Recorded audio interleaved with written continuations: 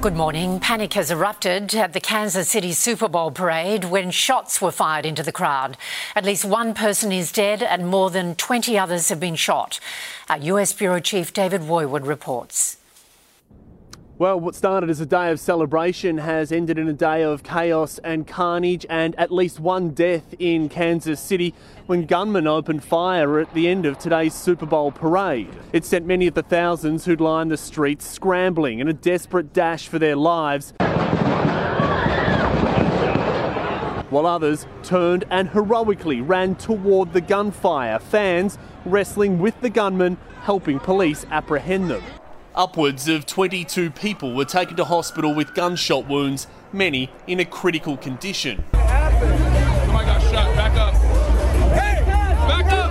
Back up! Those early seconds of terror split families, children separated from their parents as the city went into lockdown, marring what had been a day of family fun. We heard screams and there was a woman crying and they were running towards us. So I just put my arms around my daughter. The parade, a major event, had police prepared for the worst. 800 officers were already stationed across the city.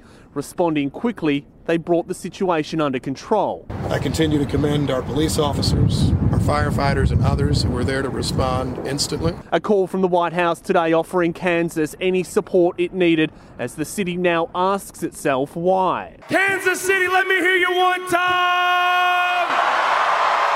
The parade had begun with Kansas's Super Bowl heroes, up close and personal, handshakes and photos that only just left the ceremonial stage when gunshots rang out.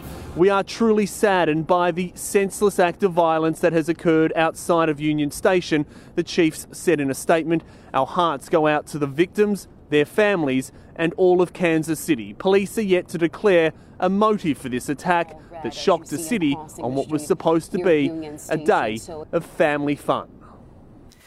More than 80,000 homes and businesses in Victoria are still without power after wild storms caused the state's largest power station to suffer a complete outage on Tuesday. And a large bushfire continues to burn in the state's west, threatening dozens of homes. Geordie Wright has the latest.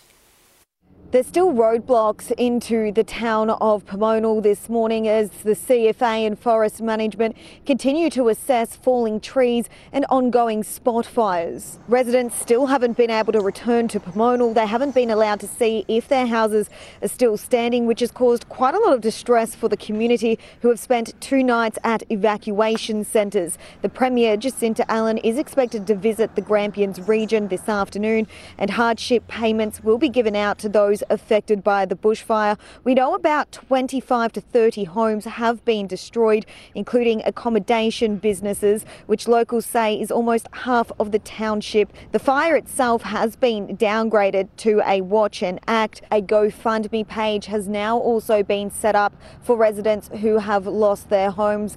But today the focus for locals will be returning so they can assess the damage themselves.